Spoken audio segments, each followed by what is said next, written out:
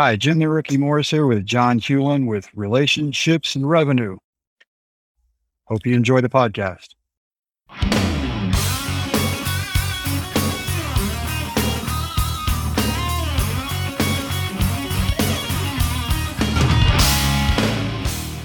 This is Relationships and Revenue, the show where real answers come from real discussions about what holds men back in their relationships at home and in business.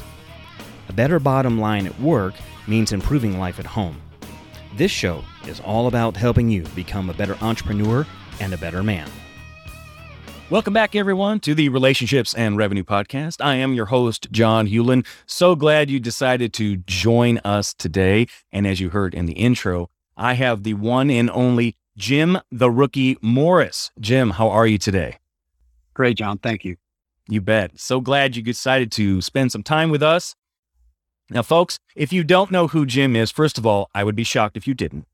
But if you didn't, let me do the easy way, and I'll get into some of the other things, some other ways to identify Jim. The first one is he is the subject matter of the Disney movie The Rookie, which came out in, I believe, 2002. Is that right, Jim? Yes, sir. Yes, sir. Okay. Well, I can say this. I and my children have enjoyed watching that numerous times. So we've become very familiar with that portion of your story. And so, folks, if you haven't seen that movie, first of all, you need to see it. Second thing is, be sure to watch it with your kids. You know, I don't necessarily recommend watching movies with your kids anymore. I used to, because you thought you could be okay doing that, but that is one you should watch with your children. There's a lot of really good things in there, a lot of positive things to really help your family through things. That's an aside, not really what I was intending to talk about, but we're definitely talking about that. But Jim's also a speaker. He has traveled all over the world, talking to all different kinds of groups. Now, Jim, this is just a smattering. I know I'm not even close to all of them. Wells Fargo, BP, Uline, Nissan, and of course, all different types of colleges out there, Thrivent Financial, the Salvation Army, and many, many more organizations I know you've spoken with.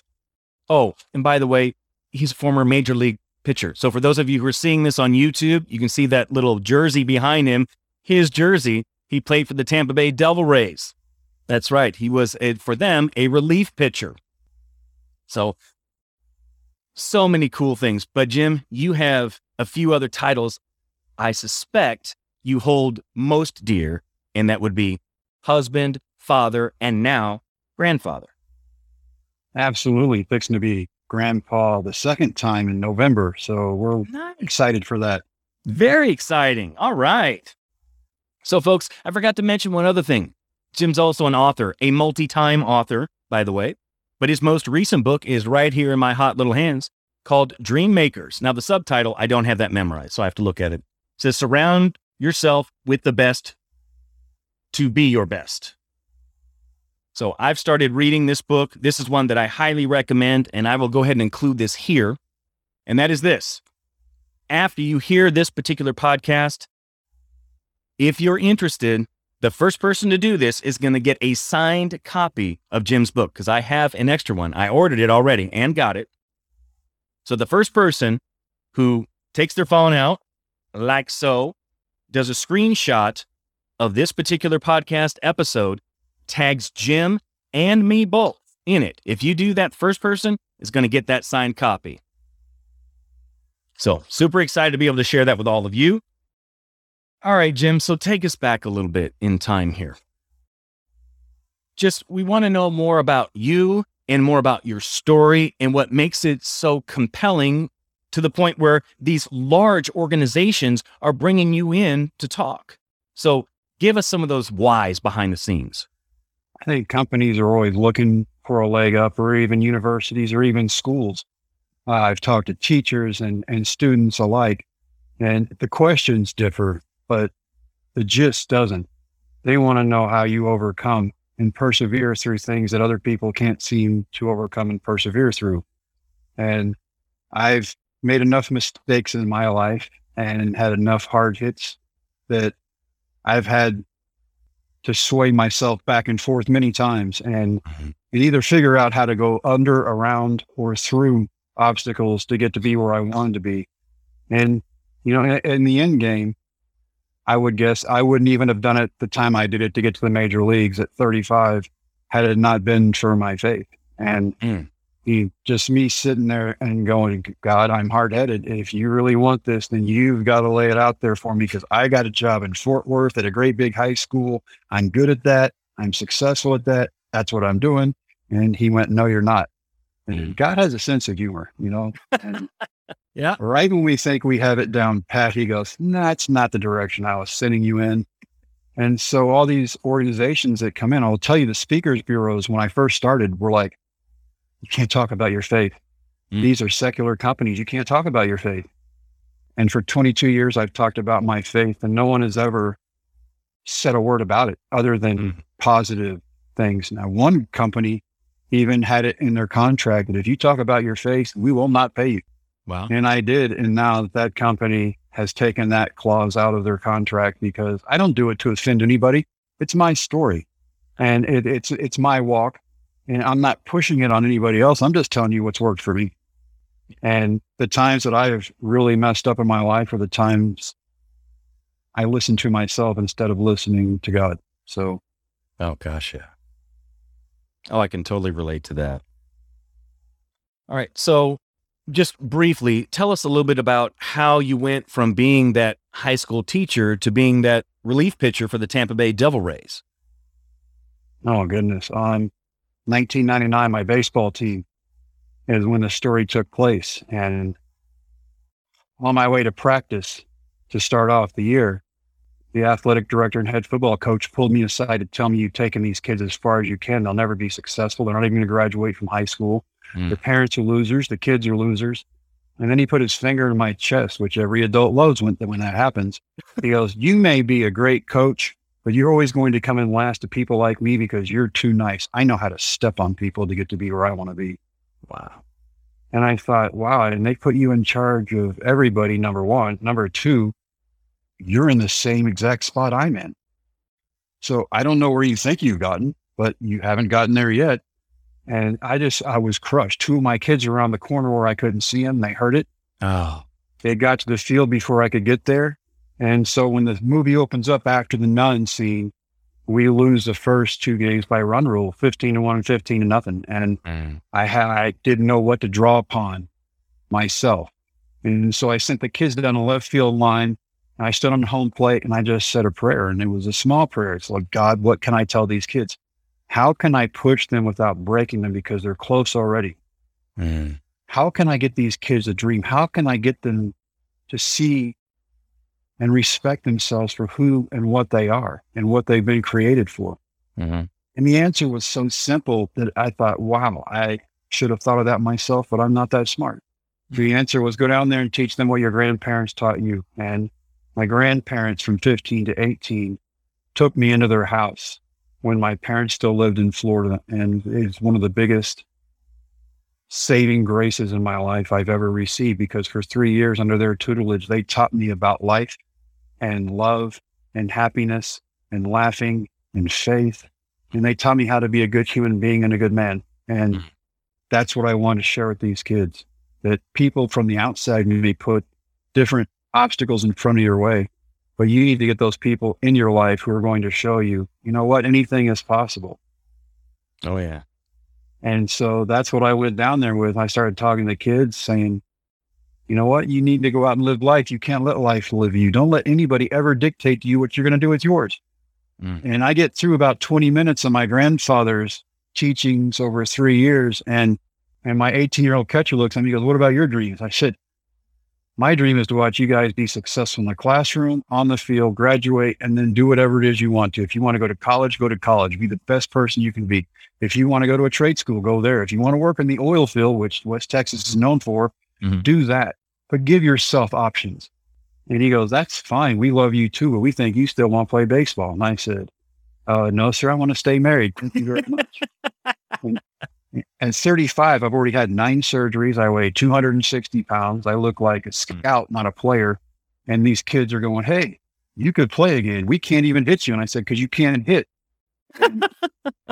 Back and forth. And that was the relationship we had, because early on in my life, I'd been screamed at, yelled at, and cursed at by everybody who came into my life. And I knew that if I ever got in front of kids, I wanted to talk to, not talk at, and not talk down to, because when we're building relationships, there needs to be trust involved, and they're not going to give you their best unless they trust you. And I forget to tell you that at 28, I had a surgery in which they cut 85% of my deltoid out and said, you'll never, ever pitch again.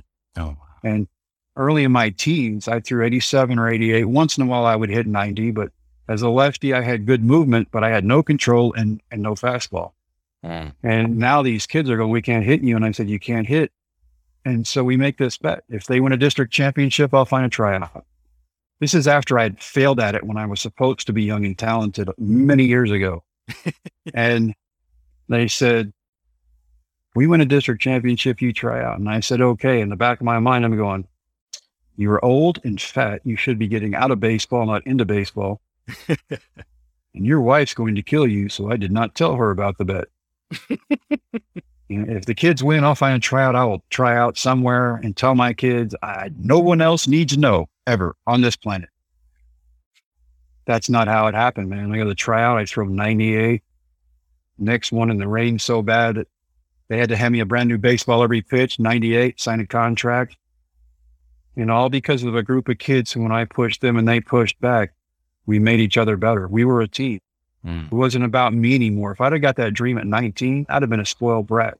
But at 35, having learned everything there is to learn about family and kids and teaching and coaching, I got that second chance. When it became about we instead of me, that's when it worked. Gotcha. So what was it like when you made your way through the minors and then had your big opportunity, the one that happened in Arlington, Texas, which is not your hometown, but I mean, as close as you were going to get being with Tampa? Well, it was my home state and my favorite ballpark. So yeah, it is close to hometown. But after I signed a contract, I signed a minor league contract. I took a pay cut from teaching to playing minor league baseball, which is hard to do. And yeah. And they sent me to rehab camp in Florida. And it is 3 weeks of the best diet I never want to be on again. And I get there and I throw, and all the front office is there and like, he's got a great arm. This is awesome. And then I get done. I'm like, okay, it's hot. It's humid here in Florida. I'm going to go shower. And they're like, oh, no. It's time to go to the left field line. I'm like, oh no. And they made me start doing sprints and running again. And I thought, I'm supposed to tell people to do sprints, not run them. And so they gave me Subway sandwiches, took away my Dr. Peppers. And for 3 weeks, I lost 30 pounds. And wow. And you know what? They sent me to meet the AA team on the road. And people go, what was it like playing with kids who were barely older than the kids you were coaching? It was in AA that I found out. I meet the Orlando Rays in Zebulon, North Carolina. I walk into the clubhouse, which is a trailer, and I'm carrying a bag. This kid looks up and he goes, hey, we got a new coach. All right. I don't like you. And so I come in the first night. And this is the funniest thing. I teach baseball, right? Mm-hmm. I teach kids how to pitch, how to field, how to hit, how to run, what to look for, how to be prepared. When I come into the game, after I take my warm-up pitches, before I ever throw a pitch, there's a guy on first. I come set, he jukes me, I balk him straight to second. My high school kids would have had a heyday with that. And I'm sitting there laughing on the mound, right? Mm. And so my catcher comes out, he goes, what are you laughing about? And then our pitching coach, Ray Searage, comes out. He goes, what are you laughing about, dude? And I said, dude, I'm a coach. I'm not supposed to do that. And he starts laughing. Then the umpire comes out and he starts laughing. I'm like, this is hysterical. I get a double play and I strike a guy out 91, 92. And they're like, hey, he's not crazy. He's pretty good for an old guy. The second night, 2 innings, 98, 99, strike out 5 out of 6 guys. Mm. And that was when the question started. And that's when I realized the age difference between 19 and 35. Mm-hmm. Kids started asking, so you were a coach. Are you married? Yes, I am. That's what the ring means. Do you have kids? I've got 3. And this kid, I don't even know he's listening. He's like, so after each kid, you start throwing harder? I'm like, Whoa. Why, yes, I did. And wait till I have a couple more. And the next day I'm in AAA. And then for 2 months, I make friends with Bobby Munoz, who's been in the big leagues for years, and he's trying to work his way back after Tommy John surgery. And I'm watching guys on their way up, on their way down, and guys just trying to hold on to that dream. I'm getting to be a kid again at 35. Wow. And so it is so much fun watching the Gabe from this position, because I've been in the dugout or on one of the coaching boxes coaching these kids. And now instead of putting people in when I want them in, I'm being put in when the coach wants me in. And so now I'm getting the reverse of that at this stage. And I'm like, this is a cool perspective, because I'm getting to watch someone else do the thinking and make the chess moves on the chessboard. And no way I think I'm getting called up. I never made it the first time when I was young and talented. Why would it happen this time? Mm-hmm. We get in the playoffs against the Charlotte Knights, the White Sox AAA team at the time. And if we win this last game, we go to the AAA World Series. And it's 2-1 when I come in. It's 2-1 when Bobby comes out. Our season's over. We lose. And I'm packing up. Bobby lives in Dallas. I live in West Texas. He's going to drive me to Dallas. And then my friend's going to pick me up in Dallas and drive me home. Our bags are in his truck.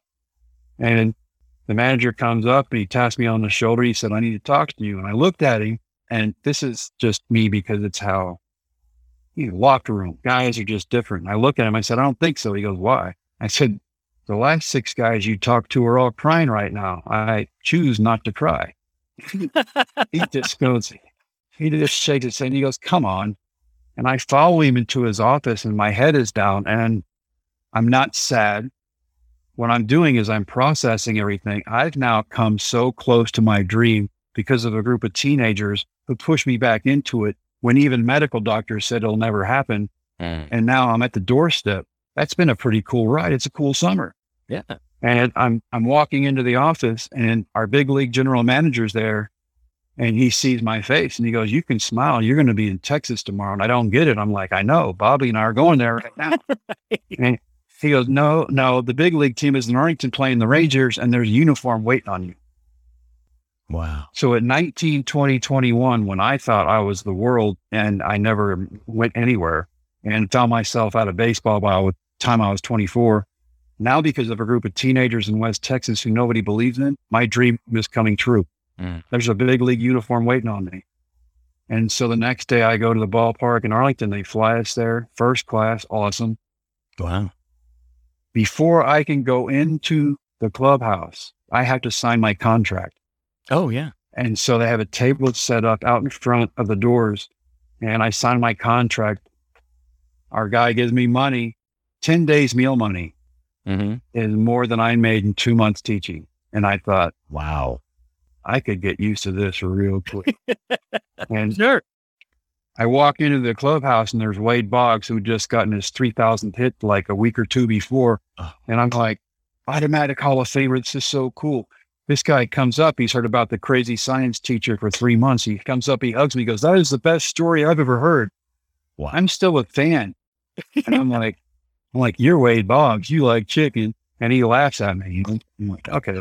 And hugs me, walks off. Roberto Hernandez, Fred McGriff, Crime Dog, Jose Canseco. All these guys come up and congratulate me. Wow. On being a big leaguer, even though I'm 35. They knew I could do what I was there to do. And wow. Talk to everybody, go out for batting practice, get to hang out. People, Johnny Yost, the opposing manager, God rest his soul, let 150 people in the game that day that had ties to me. And everybody's like, well, what did you think about the first time you went in? First thing I thought was, there is no way I'm pitching today, man. I've thrown 3 days in a row in the AAA playoffs. I'm going to get to sit here and enjoy the game. And I'm sitting next to big league ball players talking about how to pitch the guys I might face. And this is cool. This is a different perspective. Yeah. My high school team comes down and hugs me. My kids, I get to see them for the first time in 3 months. Never been away from my kids other than a weekend tournament in high school. Yeah. And people who went to college with me showed up. Coaches showed up, had gotten school buses in the middle of the night to drive their kids to the stadium 9 hours away. Wow. to watch the coach who had made a promise to his kids. These are people that I'd coached against earlier in the year. And all these kids get in and they all come down and wish me well. The people I went to college with, I knew. The people who said they went to high school with me, I have no idea who they were, but it was just a lot of fun being in that situation. And now instead of looking down at the field, I'm looking up in the stands at people. Mm-hmm. And it's something I've wanted since I was 5 years old. And now here I am. If I would have gotten that dream at 19, I would have taken it for granted. At 35, I took everything in I possibly could. So for the first 8 innings, I'm sitting there talking to these guys and we're laughing and joking. I'm watching the game, keeping up. And I'm like, there's no way they're putting me in. 8th inning, they're like, warm up. They just want me to warm up in front of 40,000. That's cool. Texas in first place. That's awesome. In my favorite ballpark in my home state. Couldn't be any better than this. You're in the game. What? All right. I opened the door from the bullpen and everybody goes, what was going through your mind? Every mistake I've ever made, every time I knew exactly what to do and how to do it, but I just couldn't get it done or I made the wrong choice. All of those thoughts flashed in front of me. And then there's baseball.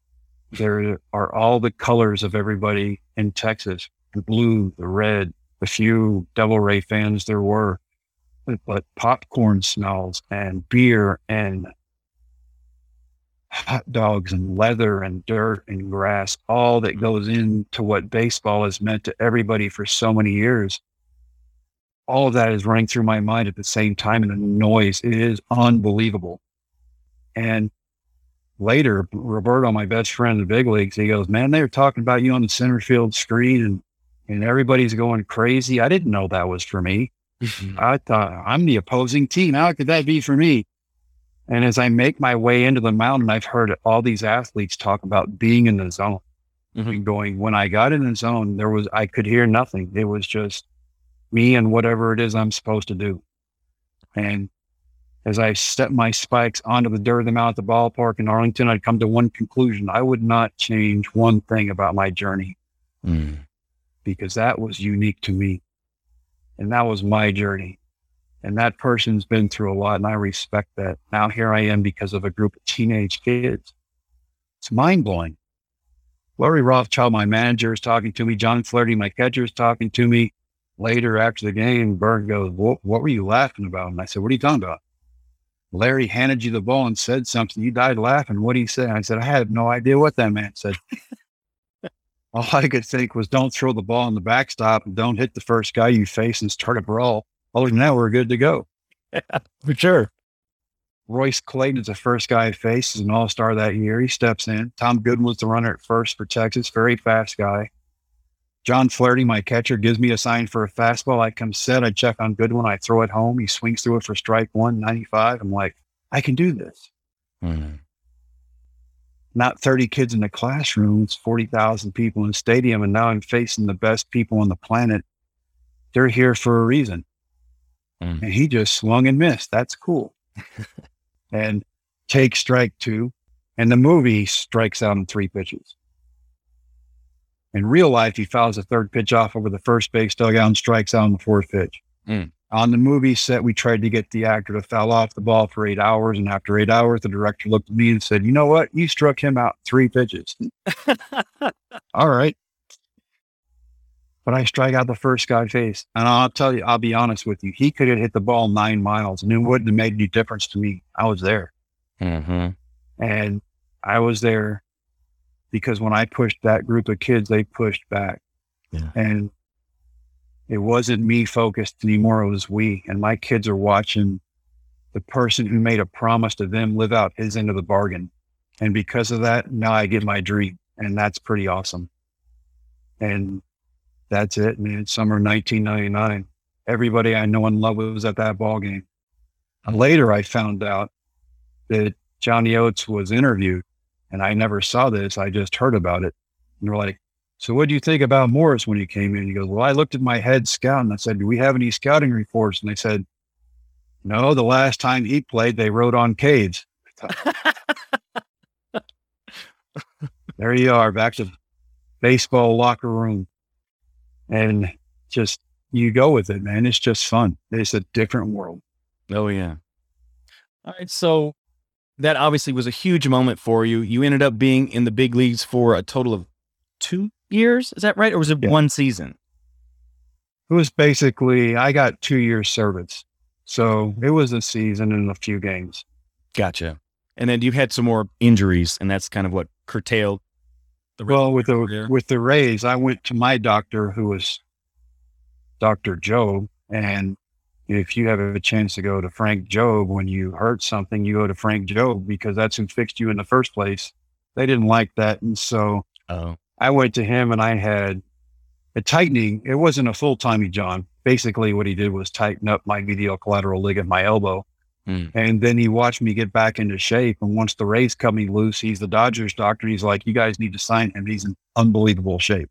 And for 37, I'm like, that's a pretty cool compliment from the top doctor in the world on elbows. And it is. So he signs me. And so in 2001, well, the winter of 2000, I go out to LA and I spend my time out there getting ready for baseball. I'm either at his clinic doing all my weight work and having all these doctors look at me and athletic trainers get me back into shape and ice my elbow and do all of that stuff after you throw. Or I'm out at the Dodger Stadium, Chavez Ravine, working out with guys getting ready for spring training. We're hitting, we're running, we're throwing, we're doing PFPs. Something I never thought I would do again. Yeah. And I'm throwing 95, 98, man. My slider is there. And in 5 days, going from 95 to 98, I get out to Vero Beach where the Dodgers still had spring training. And something happened in 5 days and I couldn't even play catch. I'm watching this guy throw a ball at me and I'm not responding in a way in which a person who is that talented needs to be responding. I can't catch the ball. And we're doing PFPs and they're hitting a ball at me and I'm bending over, the center fielder's picking it up, or they're hitting a ball too many, bend over, the catcher's picking it up. I'm like, what has changed in 5 days? And I'm petrified. I'm like, if I throw a ball up there at 98, somebody like Stan hits it back at me 120, what am I going to do? Yeah. I watched that kid from Oakland the other night and I'm like, I did not want to be that where I can't respond. And I just use my old excuse. My arm hurts. I'm going home.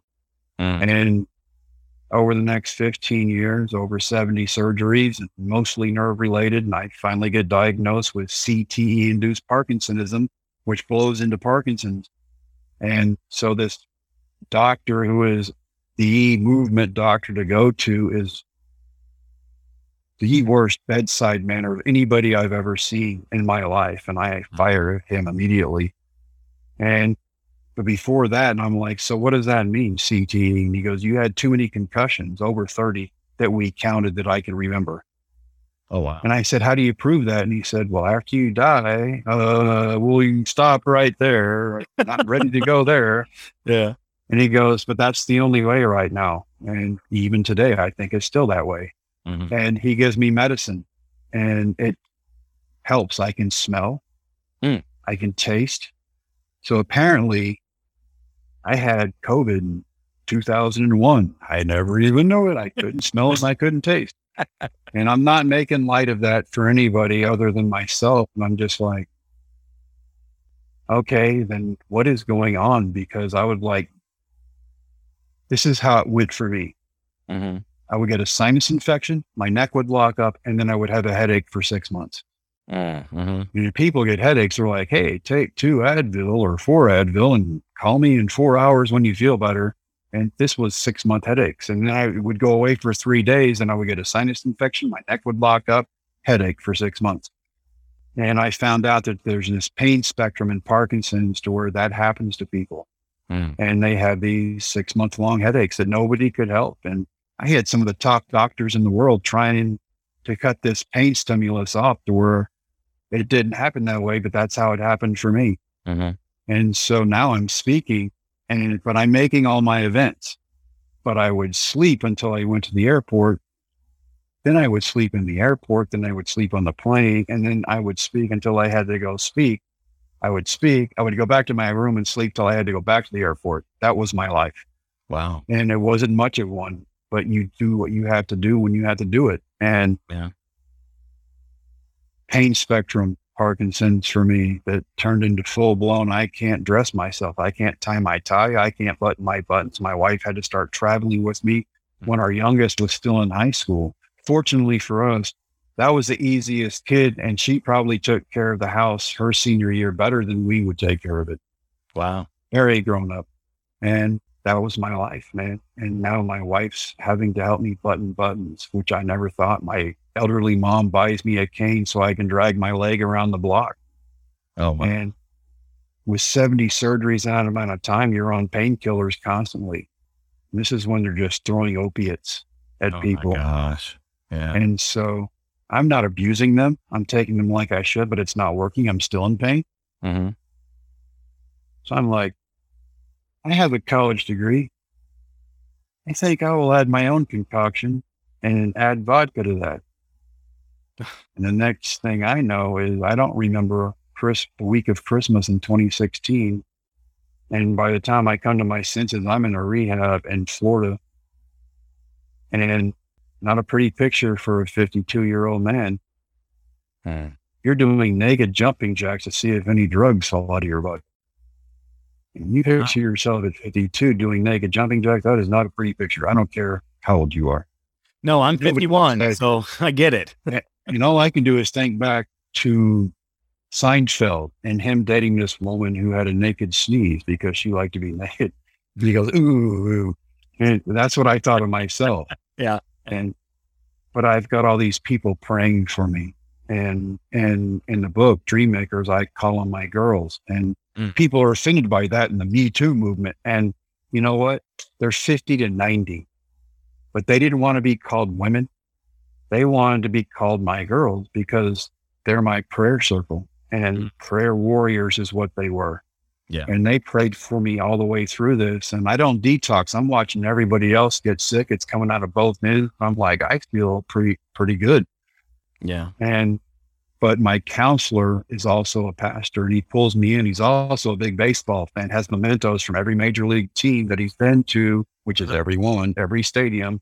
In his office, he pulls me in, sits me down, and he goes, great movie. Dennis was awesome. It's a great story. Why are you here?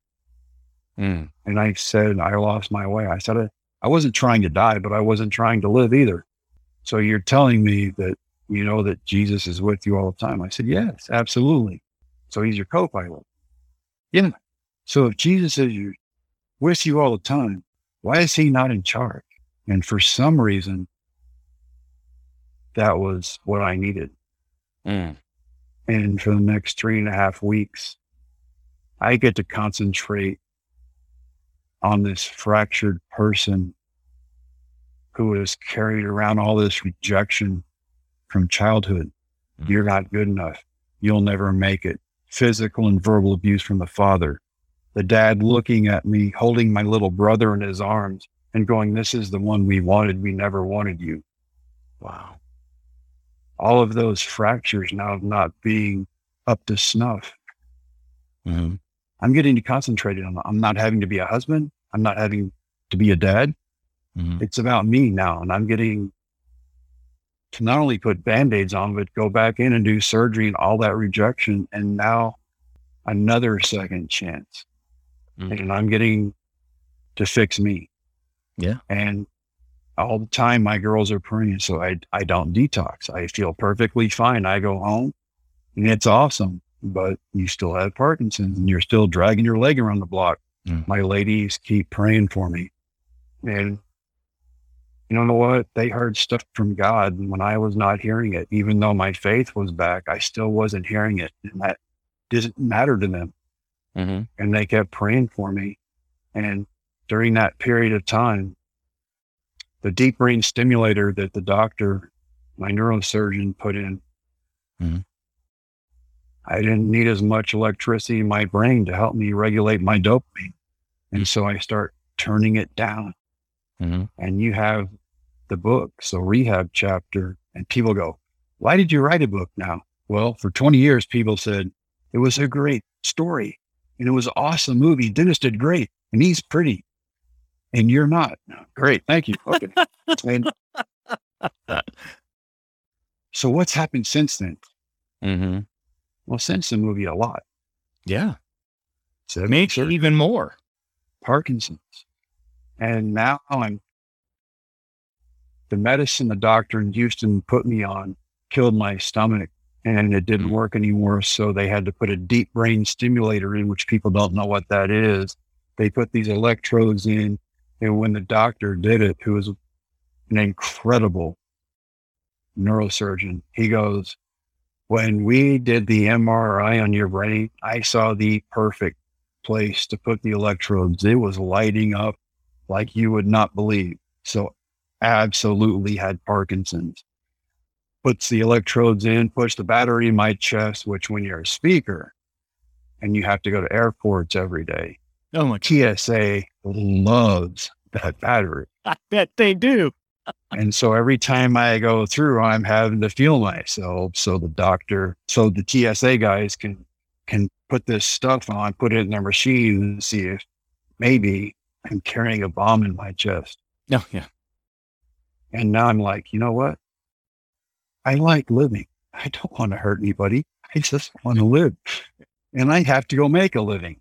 And this is my battery. And they would start giggling because after a while, it's the same guy. So they're like, you know what? We have to do this. And I'm like, okay. And you quit getting mad at it and you just start giggling and go, it's my battery. Okay, here I go. Smell my hand. And then now I'm turning that down because I don't need as much juice in my brain. Mm-hmm. And so chapter 9 is rehab. Chapter 10, it's absolutely the faith chapter. People go, why did you write a book for business people and entrepreneurial people and people who want to get better? Why did you write this book with faith in it? Because that's part of my life and it's my story and I get to put in it what I want. And if people don't like it, they don't have to. But for me, that's what worked. So do you want to hear about that? Definitely. I'm asleep one night and I wake up because I hear this scratching.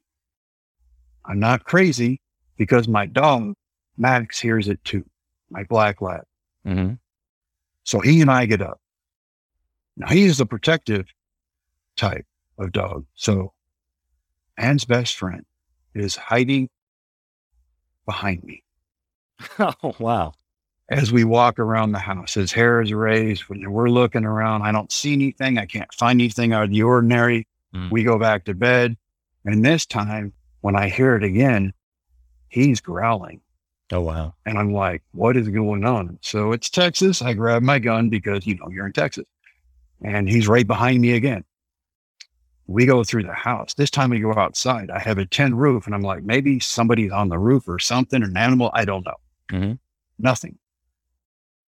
12 hours later, exactly, I'm working out in the garage and I'm lifting, trying to get back in shape that I had lost because not only of Parkinson's, but because all the pills that the doctors had given me and my own concoction of vodka, not getting back into shape. And so after exercise that I would sit in my lawn chair, Max is laying by my feet and I just hear, you're healed. You're healed. And I think my friends are screwing with me, right? I've got the garage doors up. I go outside. We look around. Nobody's there. And all these voices of you are healed turns into one. And so I go into the house. Mm-hmm. I turn off my DVS unit completely, which you're not supposed to do. My wife had done it to me 2 weeks before, John. And I'd fallen over against the wall. Oh, wow. Incredibly dizzy, like I'd drinking a bottle of vodka in 2 seconds. Turns it back on. I'm okay. Now I turn it off. Close my eyes, spin in a circle, go back out in the garage. And the reason there is a feather on the front of the book is because there are feathers everywhere. Go back into the house. I pick up my battery unit that controls the juice that goes to my brain. I'm looking at it, it's off. I'm perfectly fine. My wife comes out of the bedroom. She goes, "What are you doing?" I said, "I turned off my DBSU." And she said, "You did what?" "We tried that 2 weeks ago by accident and it didn't work out well." And I showed her. I said, I closed my eyes. I turned around in a circle for the first time in years and didn't fall over. Mm. I said, "Come outside. Look at all the feathers." "What are you talking about?" I said, "Feathers everywhere." We go outside. There's not a feather, not one. And I'm like, "You're healed. There's feathers. Angels. Show your wife." Not there. Mm. But I'm well. Go to my neurologist who controls the battery that goes to the electrodes in my brain. Mm-hmm. Does all the physical tests. She goes, "I see nothing wrong with you. You've turned it off. You pass every test. I'm sending you back for another MRI of your brain after you drink all that nuclear fluid." Right. Sends me back. "Your dopamine levels are perfect. You do not have Parkinson's, and that does not happen." Mm. I said, "Here I am." And she said, "Yes, you are. But all those people out there, the people who can't smell, can't taste, don't move, don't make any facial gestures, can't talk loud anymore," which I knew because every speech I did, the sound guys having to turn everything way up so the crowd can hear me. Yeah. Now my voice is back. And my girls who had watched a video of me speaking were like, "You don't make any facial gestures anymore." And now I do. Mm. "And you don't swing your arms anymore when you walk." And now you do. And all I could think back to was Seinfeld and Elaine making fun of that woman who walked with no arm movement. And I'm like, I'm not doing that anymore. And now the person who sat on the couch because Parkinson's makes you want to sit still is not having to do that. Now I'm getting to walk 5 to 7 miles. Now I'm getting to lift. John, now I can run as long as I want to. Haven't been able to do that in years. A person who is almost 60 years old shouldn't be doing it. My best friend who helps people get well, who is a rehab specialist, says, "You should not run." And now I can. He's like, "Whatever." And I can do it. He said, "Go do what you want to do. You're going to do it anyway." But I don't get tired and I don't have to nap and I don't sit still. Hmm. And those demons that I had been dealing with my entire life, rejection, you're not good enough, it'll never happen, you have Parkinson's, you're not supposed to be able to do anything, and I can do it. Mm-hmm. Healed. Love it. My girls prayed for me. Eventually, I watched for a long time, I watched everybody else receive healing and they're fine. And it never happened for me. And I'm like, okay, that's just not supposed to happen. I'm supposed to deal with this so I can talk about helping other people. And I'm sick too. And now I'm healed. People are looking at me. And even some of the people in that group, and even I've lost friends, John, because people are like, "I'm so glad you're healed." He's weird. We're leaving. And I'm like, Wow. "But you wanted me to be healed." "Yeah." Right. Disappear. Mm. One of my best friends in the world is like, "Man, you look awesome. I am so happy you're healed. Goodbye." And I'm like, okay, it's not for you. It's not for everybody. Mm-hmm. And I'm not pushing it on anybody, but I'm well. And I'm well because of Jesus. I know that. Yeah. And Jesus used my girls to pray for me through all of it so I would not lose my faith, which, by the way, I almost did and pretty much did, because I would sit there and send my wife, Shauna, and Jamie, my daughter, to church while I'm sitting on the couch drinking vodka and cranberry juice with my dog, Max. Mm. And I'm isolating myself so my friends who I know have stuck with me would not see me and call me out. Mm. Because if I don't see them, they can't call me out. Yeah. And so Sean and my daughter are having to make excuses for me. He just does not feel good, which is not an excuse. They're just not going, he's at home getting drunk on Sunday. Yeah.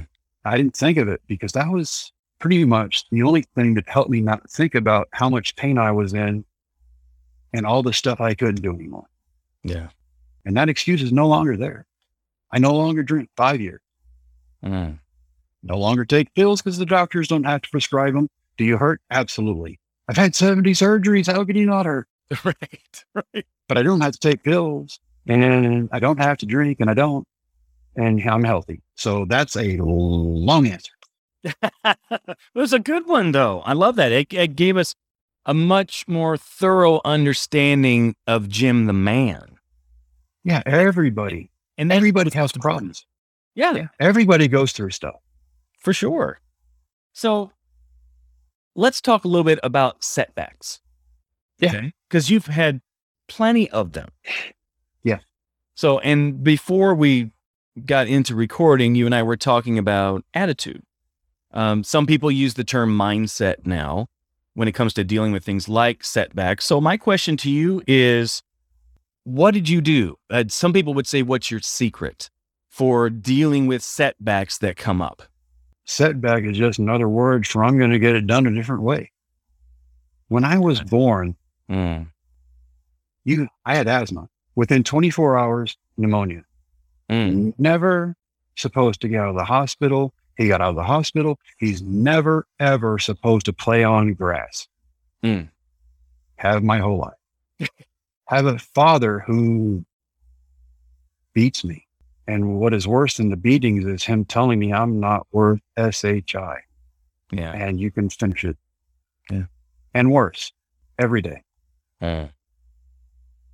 And which is the absolute opposite of his parents who I lived with for 3 years. And when I went to live with them, I thought, they're going to be just like him. Why are you sending me there? Sure. They were the exact opposite. And they taught me about my faith and their faith at a time when faith was not popular. It's religion. Oh, yeah. And you go to church here, here, and here, and you don't say a word. And you say yes or no, sir, yes, ma'am, no, ma'am, even if you don't agree with it, because religion is about rules. It was never my grandparents. It was about faith. It was about grace. It was about humility. It was about giving back. It was about Jesus. Yeah. About relationships. Relationships, because my grandparents knew everybody. And this is cool. I never knew how small the world was, right? Because I'm working for my grandfather at his menswear store in the summers, and I'm watching everybody he knows come in and out from all over the country. And then one day this man walks in, and I recognize him. Really?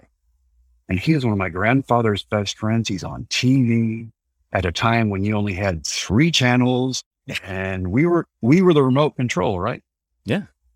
And it was Gene Autry. Oh, wow. That's cool. One of my grandfather's best friends. He would come into town, hang out with my grandfather for a week, buy suits, and then go back to California. Oh, cool. Guess who is related to Gene Autry? Dennis Quaid. Oh, wow. How cool is that? And when Dennis found out, he was like, dude, we knew each other before we knew each other. I'm like, the world is small. Yeah, it is. And we have no idea. And we can either help and lift up people, or we can hurt and tear down. We can live up to the challenge, or we can live down to the challenge. We can raise expectation, or we can have no expectation at all. And people will live up to or down to whatever it is we want them to. No, yeah, they will, for sure. I can remember growing up as a kid. Now, my dad was not like you described. I would just call him more distant than anything. I can't remember a time hearing my dad tell me that he loved me when I was growing up. My dad's way of doing that was by doing things. So if he did something for you, that was his way of saying it. This whole idea of having emotional intelligence, no. That, whatever that is, my dad doesn't have it. He just doesn't. So I can certainly relate to that. I want to dig a little deeper into this whole concept of relationships, which makes sense because, this podcast, after all, is called Relationships and Revenue. And so I want to know, what is it that you're doing right now, Jim, to work on the relationships you hold most dear? What are you doing to improve those, and how do those impact your business? First of all, I had to have everything has to be set in stone at home. And so I do, and it's not even doing, but it is. I do everything I can to make my wife happy. We do everything we can to keep ourselves strong. And now she had to travel with me because I was sick. And now she travels with me because she can travel with me. Yeah. And she goes to every speech. She listens every time I tell a story.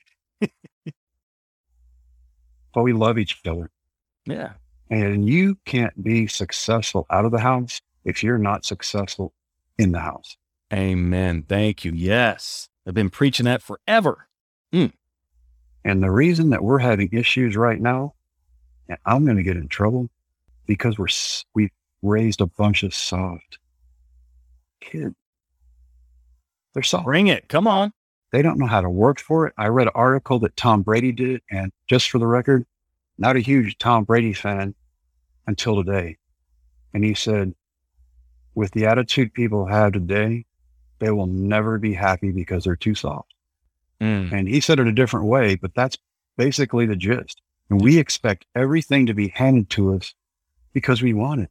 And one of the examples I gave my wife is, if we go about the world today and somebody goes, I want to be a Major League Baseball player. Well, come on down. You haven't worked at it. You're not good. You suck. And the team will fail because you're on it. You haven't made that a goal and worked towards it and put in the time. Yes. There are a lot of people who are sitting at home who are a lot more talented than the people in the big leagues, but they did not go about their business the right way, and they're out. Yes. And it's that way in every aspect of life, in every business. And people are going, but I want it. Then work for it. Sacrifice, because that's what it takes. You have to be willing to put yourself on the line and go, I'm putting everything into this. And if I fail, at least I'll know that I was not supposed to do that, but I know the answer. Oh, for sure. You know, I make the comparison often because I hear people they use these terms interchangeably. You talk about failing and failure. And to me, they're two completely different things. Failing means I'm trying something new, I didn't do it right, and I now have the opportunity to learn from it and get better. Failure, on the other hand, is a state of being. It is an active choice that I make to do nothing, to stay exactly where I am right now. That second option, I can't help somebody through that. But if somebody's willing to fail, meaning they're willing to try, I can help that person. Absolutely. When I was in high school, they put everybody's grades in the papers that were A and B students.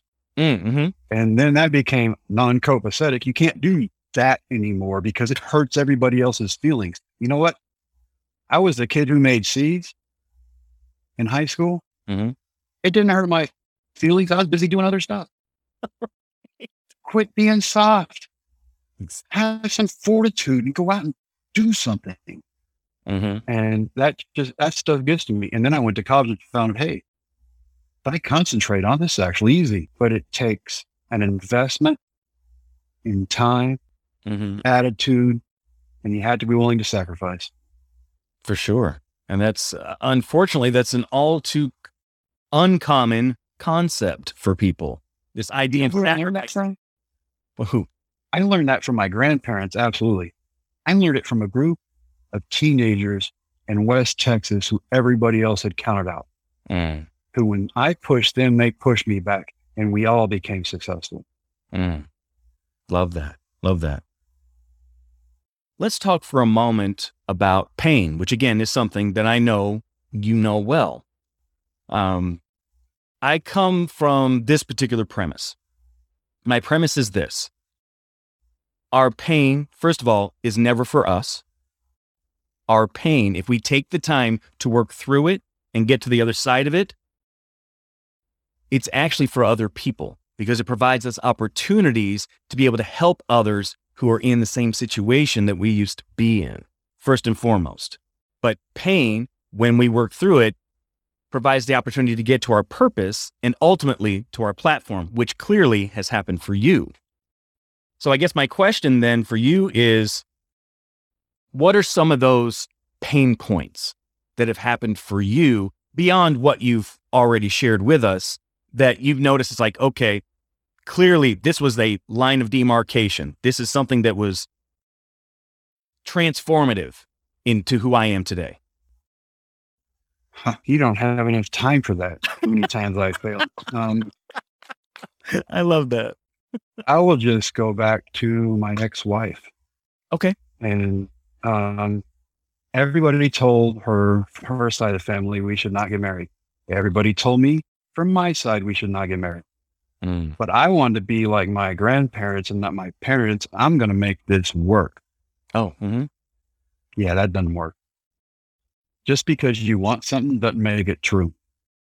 And if you're not willing to put in the time and the work for it, until you work out all the past failures and quit carrying that baggage into a relationship, you're not ever going to have a good relationship.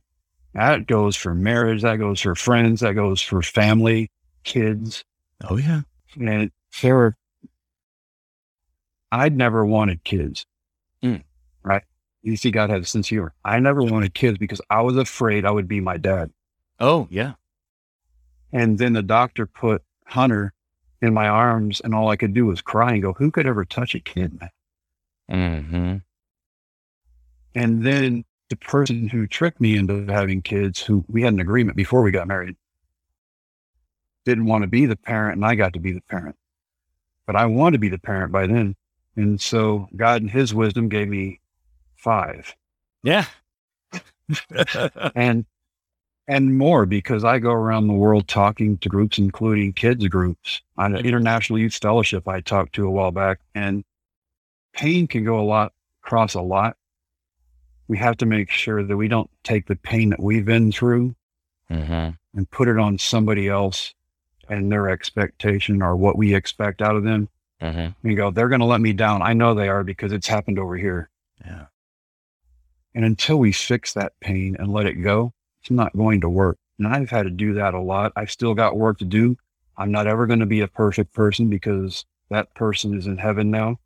And I'm going to have to be worked on. He's going to have to work on me so I can help other people. And there are so many people out there with so much pain in their lives, and all they can do is strike out and lash out. I don't want to be that. I want to be the person who brings hope and joy and the thought of resiliency into a situation. And so you talk about pain. Pain can be a lot, man. I feel it so many things. I found a lot of stuff that I'm not good at on my way to be where I want to be. There are 2 things we know that are absolute.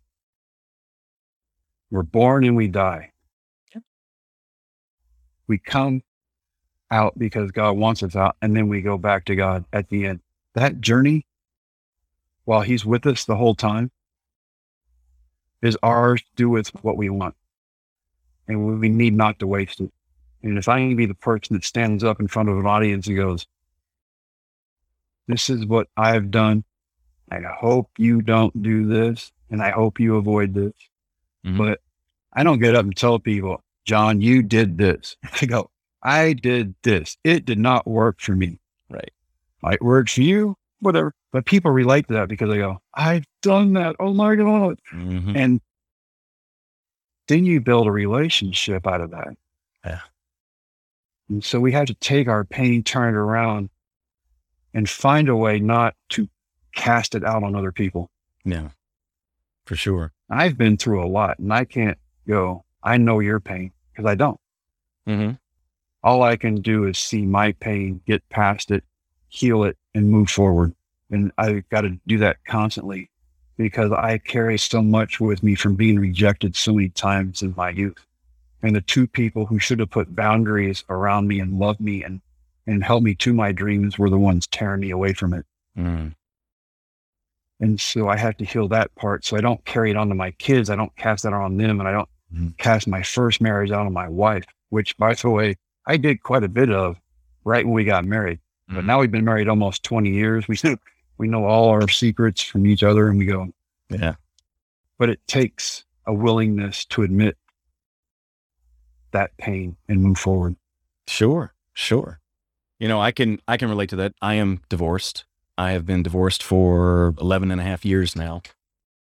And as much as I hate it, and I do, I hate divorce with every fiber of my being. I would never wish it on anyone. To this day, if it hadn't been for my divorce, you and I wouldn't be talking today. I wouldn't have this podcast because it forced me to deal with some stuff about me that I needed to deal with in order to get healthy and whole and right for me so that I could be of benefit to anybody else. Yeah. Not the least of which, are my children. So, having to deal with the repercussions of that, of the divorce, I still deal with that, as I'm sure you have over the years, having children who still, for whatever reason, think it's their fault, which of course had nothing to do with them whatsoever. But the interesting thing for me anyway, when it came to my divorce, when I went to therapy and did a lot of the hard work of figuring out things about myself, patterns I was in, self-destructive patterns, that sort of thing. Working through that, when you get to the other side, at least for me, it felt like scales fell off my eyes. And I could clearly see for the first time, and I could start to see friends and acquaintances and their relationships with their spouses. And like, man, I see where you're going. I see where it's headed. You are headed for a train wreck and you have no idea what's coming. Yeah. And when I did that with several friends, like you mentioned, losing some before, although the circumstances surrounding yours still blows me away because I cannot wrap my mind around that. I lost friends, first of all, over the divorce, first and foremost. But after that, I lost friends because for whatever reason, they thought I would have a listening ear so they could complain about their wives to me. Yeah. And I just got to the point where I was like, guys, look, God made it very clear to me, I'm not to be listening to that from you anymore. But if you want help to get better, I will walk through that with you. I lost 5 friends over that. 5 of them. Some people just want to complain. They don't want help. Exactly. Here's a foundational thing, and I've learned this over and over again. Broken people somehow find each other. So broken people end up with broken people, but broken people also hurt people because they cast their brokenness out on other people. True. I can see that. Yeah. I could totally see that. They wanted you to carry their baggage is what happened. Oh yeah. And I refused to do it. Because it became very clear that they weren't interested in making things better. They just, as you said, they just wanted to complain and they wanted me to hold it for them. And I'm like, nope, that's not why I'm here. That's not my purpose. Yeah. All right. So we're getting close to wrap up time here, Jim. A couple quick things. What's the best way for folks to connect with you? JimTheRickyMorris.com. They will get hold of my manager who happens to be my wife and I sleep with her. So it's all good. Yes. Love that. Which, by the way, folks, I did get in touch with Shauna and she is very quick to respond to things. Very quick. I was actually very impressed. So. Probably the nicest person on the planet. Yeah. She's super nice. Couldn't recommend talking to anybody more than her. So what's up next for you, Jim? Man, I'm hopping on a plane and going to see my middle daughter in Northern California Friday. And we're going to go spend a week with her. And then we come home in September. Unless things happen, I've got a whole lot to do in September. Oh. And I'm looking forward to it. I've done several events already. People need to be around people. They don't need to be isolated. Isolation hurts relationships terribly. It does. And when you take away not only other people, you take away the money too, because you can't go out and make money. That really hurts. And then yep. I hope that we can get back to a level of some type of normal Mm-hmm. and keep things going. But yeah, I'm really busy in September and October. Gotcha. So a lot of speeches, a lot of virtual. Okay. We can still add more because if you're willing to have an event, I'm willing to come, man. All right. It's been a great time. I did a Ripken deal last week and we just had fun. And I forget about things like in South Carolina and Florida where we were in one building. Mm-hmm. And when we walked out, we got absolutely poured on. And so we show up to the field where I spoke to all the kids and the parents. Mm-hmm. Everybody there is dry and they're looking at us like, where did you guys go? We're dripping water. Like there's a wall. And just the things you see, this past year and a half has been about anger. It's been about division. And it's been about contrast. And I hope that we can get back to compassion. Mm-hmm. And I say faith. I don't want it to everybody go, oh, is it? No. Have faith in relationships so we can get back to that friendship or whatever it is we're missing and not just look at people and want to go, you think differently than I do, so you're gone. That's ridiculous. I'm tired of that. And the airports that we've walked around in the last 3 weeks, there's a lot of angry people. Mm. And I want to see people smile again. I want to see people take their mask off so they can smile again. And body language that you have is a lot different in person than it is on a computer screen. And, I joked about this before COVID ever hit. And I looked at my wife coming back from a plane ride. We're both tired. I'm like, we need to look into that virtual stuff. And then COVID hit and then you do it. And I'm like, okay, it's hard to read an audience when you're talking to a computer. It is. It's much better in person, but we have to do what we have to do when we have to do it. And right now, we have to do the best we can do. Mm-hmm. But don't lose sight of the fact that somebody who was your friend before is not your friend now just because they think differently. We can have different opinions. We're all different. Yeah, absolutely. Well, this one last question kind of hit me, and I would be remiss if I didn't ask, and that is this. What made you decide? I mean, you had, career as a baseball player and you were a teacher and then baseball again, and you got out of that. What made you decide to go into not the speaking business, but to become an entrepreneur? Because that isn't necessarily something that most people think to do. Most people think after I get out of one career, I need to get into another career where it's kind of laid out for me. Yeah. I think I wanted to see what was out there and I didn't want to go back into a classroom. I wanted a bigger classroom. And I've had people tell me that. Yeah. You're not in the classroom anymore, but you are. You have more students now. Yeah. And I want to help the most people I can. Mm-hmm. Brokenness is everywhere. And if I can help people through what I do, then I want to do that. And right now it's speaking, it's coaching. And I'm even looking into coaching speakers because I think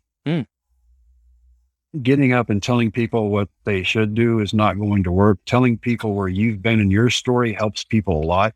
Yeah. And I had a guy come in from Kansas City right when I started doing this. And my agent got him for me. He goes, he's going to be there for 5 days and you have to pay him this. And I brought him in, I paid him that. And he was there for 3 hours and he goes, talk to me.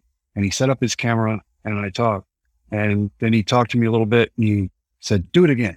And so I talked again and he goes, we have enough Tony Robbins in the world. You need to be you. And I can't be the best John Hewlin.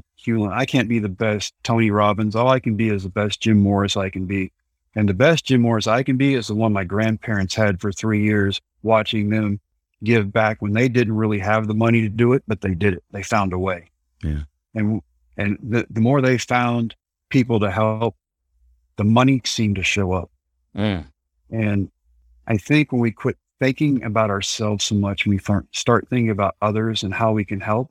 I think that's when we really take off. So whatever that niche is for somebody out there, we need to find that niche. For me, it was starting Jim the Rookie Morris Foundation. And I saw a group that needed to do stuff. I went into a high school that my friend who played football for, and I was appalled that this school didn't even have enough baseball uniforms to field a team. Wow. And they'd get off 10 miles down the road to a group that had artificial turf field and 10 uniforms and 25 hats. And this is unfair. And then I found out the school, there was 27% of those kids were actually living with one parent.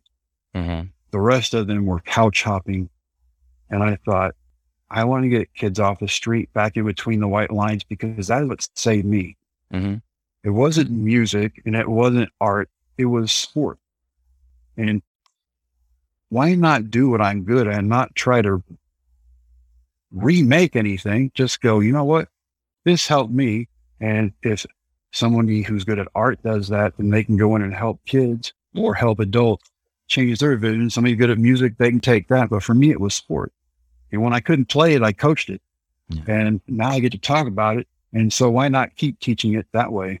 And so we went in and redid their fields, softball, baseball, uniforms, Wow. all the attire. They get to wear all this stuff. And all of a sudden that drew attention. So we're getting kids off the street back in between the white lines where we can coach kids and teach kids. And I think when you look at it that way, that's what I'm good at. Now, some people are great at looking at something and go, I see a winery there. I think we should plant grapes. That's not me. I was an athlete my entire life, and I want to help people that have that dream see how far they can go. Absolutely. And if I can do that, then I'm giving back and I'm the entrepreneur I want, because that is what I'm good at. So why not teach that? I'm not reinventing the wheel. I'm just doing what I'm good at, which I hope other people do. Oh, yeah. And honestly, Jim, that's what great leaders do.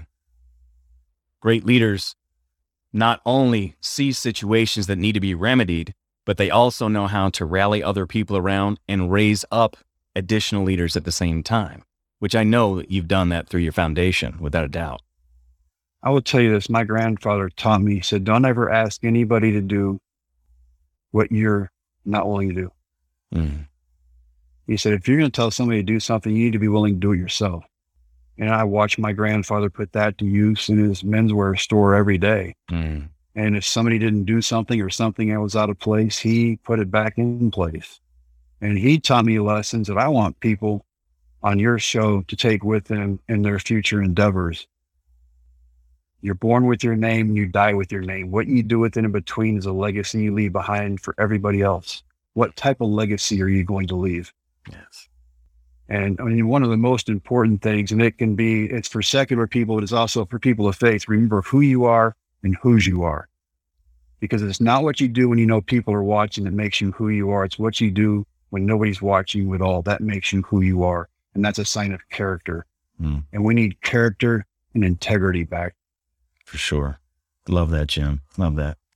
All right. And as our way of wrapping up on this particular show, I give our guests a final four. There are just some quick questions I ask you, just rapid fire. Probably the most challenging of the questions will be the first one, just as a warning. But I think you'll appreciate it. And here it is. Why did God create Jim? I do not know. He had a plan for me, and I'm still trying to find out what that is. And I'm doing the best not to let him down, which I can't do anyway, because he already knows what I'm going to do. Okay. That's probably one of the most honest answers I've heard so far. I appreciate that. All right. Second question. What are you doing, reading, or listening to right now that's helping you grow? I am trying to put together a book that goes along with Dream Makers, and I want to help people in business, but I also want to help people of faith. And so we're trying to combine the two and make it to where it doesn't offend one group while we're trying to help the other group, and vice versa. Okay. And so that's what we're working on pretty much every day. Our thoughts are going into that. It's a complex because there are quite opposing views in both spectrums, and trying to navigate that. Sure. I could see how that might be challenging. Anything Brad Thor writes, I read. I don't know why. Brett? I love, and I think he knows way too much about espionage, and I want him checked out. Okay. Is there a particular book in that really is like, hey, this one's really good? Everything he gets. As soon as I go to the airport and I see it in the store, I get it. So okay. Brad Thor. Everything. Brad Thor. Okay. Next one. It's a two-parter. What do you do for fun, and what do you and Shauna do for fun? Oh man, what do I do for fun? I used to play golf. Now I lift and work out for fun. I also fish and hunt. Sean and I work out and lift together. We used to play golf together, but since our back surgeries, our doctors advised us against that. Yeah, I could see that. And so we're trying to figure out something else. And we're going to get into hiking. And there are some places that we want to go, and we want to do adventures, and we want to go out. I don't want to talk about life. I want to live life. And so anything we can go out and do physically, I want to do that because that's what I'm good at. Okay, cool. Digging it. What are you most grateful for? My wife. Love that. Love that answer. Now I have two bonus questions that came up that I thought would be good to find out. First one is, what brings you joy? Seeing people smile. Okay. And the last one, who is investing in you right now? God is. He's got a plan for me. And to say that I know what it is, I don't. But speaking is not anything I ever would have gotten into on my own. Mm-hmm. But apparently he had a plan, and I've come close to dying. I overdosed in 2016 during Christmas. And I just say I mixed up my pills when I was drinking, and I took anxiety pills along with my pain pills, and then Hassel had vodka. Oh, I shouldn't even be talking to you right now.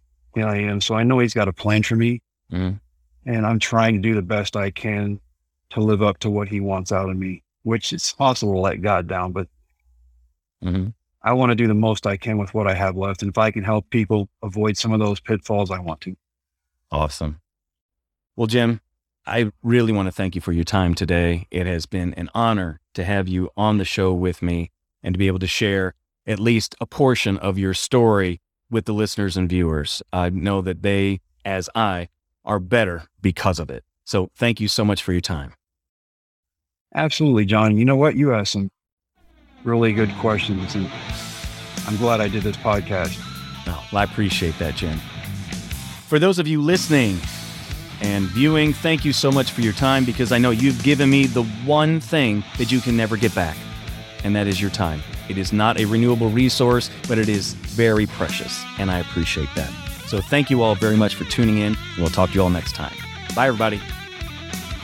Thanks for listening to Relationships and Revenue. I'd love to get your thoughts on the show. Two ways you can do that are to give us a rate and review, and or connect with me on social media. You can find me at John Hewlin. Thanks again for listening, and remember, passion gets you started, purpose keeps you going. Have a great day, and we'll see you next time. Bye.